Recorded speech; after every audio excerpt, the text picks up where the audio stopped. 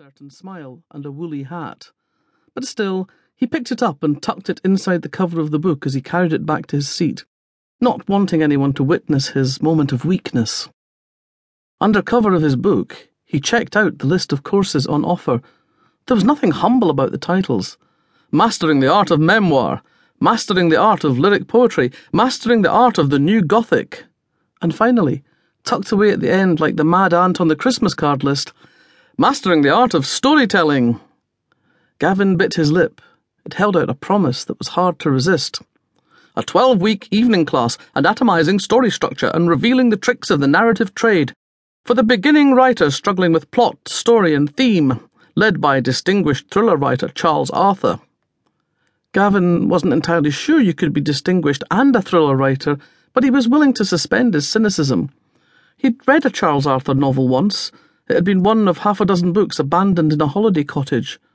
The prose hadn't been up to much, but Gavin remembered the story had hurtled from twist to twist, unlikely events stitched together with a skill that produced the appearance of sense.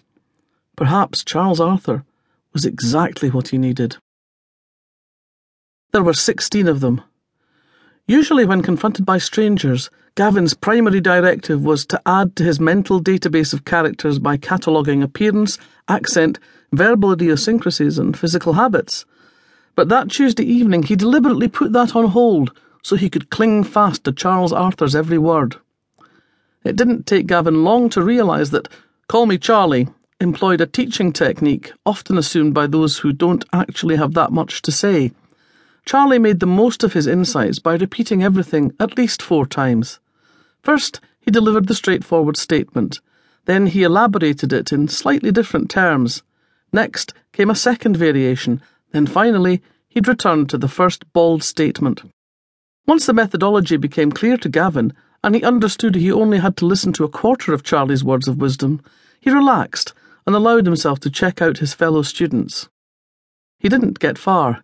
He nailed the salient points of an elderly woman with badly dyed hair but surprisingly expensive-looking shoes and handbag, followed by a man of indeterminate age with the sagging jumper and straggly beard of someone with only 3 mates who could all list FA Cup winners and Christmas number 1s from the dawn of time. And then Gavin stumbled to a halt. She looked like a waif crossed with a wolf. She wore a black leather vest zipped up to the hollow at the base of her throat. Not a hint of cleavage, but the promise of well-shaped breasts beneath. Her arms were bare. Well, technically he supposed they were bare. The flesh was uncovered, but scarcely exposed.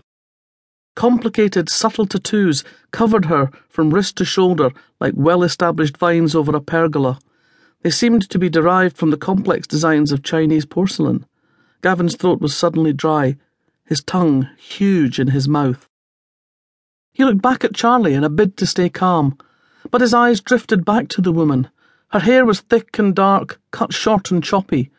In profile, her features were well defined. He recoiled from the word chiselled, but it kept slinking back, annoyingly irresistible. Her eyes were the blue of indigo jeans, and they were fixed on Charlie. She was concentrating. That much was obvious.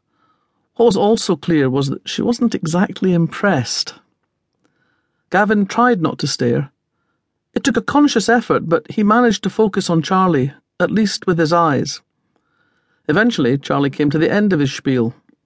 Gavin would have struggled to offer any kind of summary, but now apparently they were being set an assignment. Split into groups of 4, provided with a handout that listed half a dozen elements of a story setup, then posed a series of questions. "This is the starting point for a story," Charlie said. "It might be a short story, it might be a novel, it might be a screenplay, that's up to you. What I want you to do in your groups is to brainstorm these bullet points and questions and come up with a plot line. You've got 20 minutes to work on that before the end of class. Your assignment for next week is to take that plot line away and write your version of the first 1,500 words of whatever it is." He spread his arms in a gesture of generosity. "Enjoy yourselves." Then he turned away and opened his iPad. They were in the same group. Gavin didn't even have to engineer it.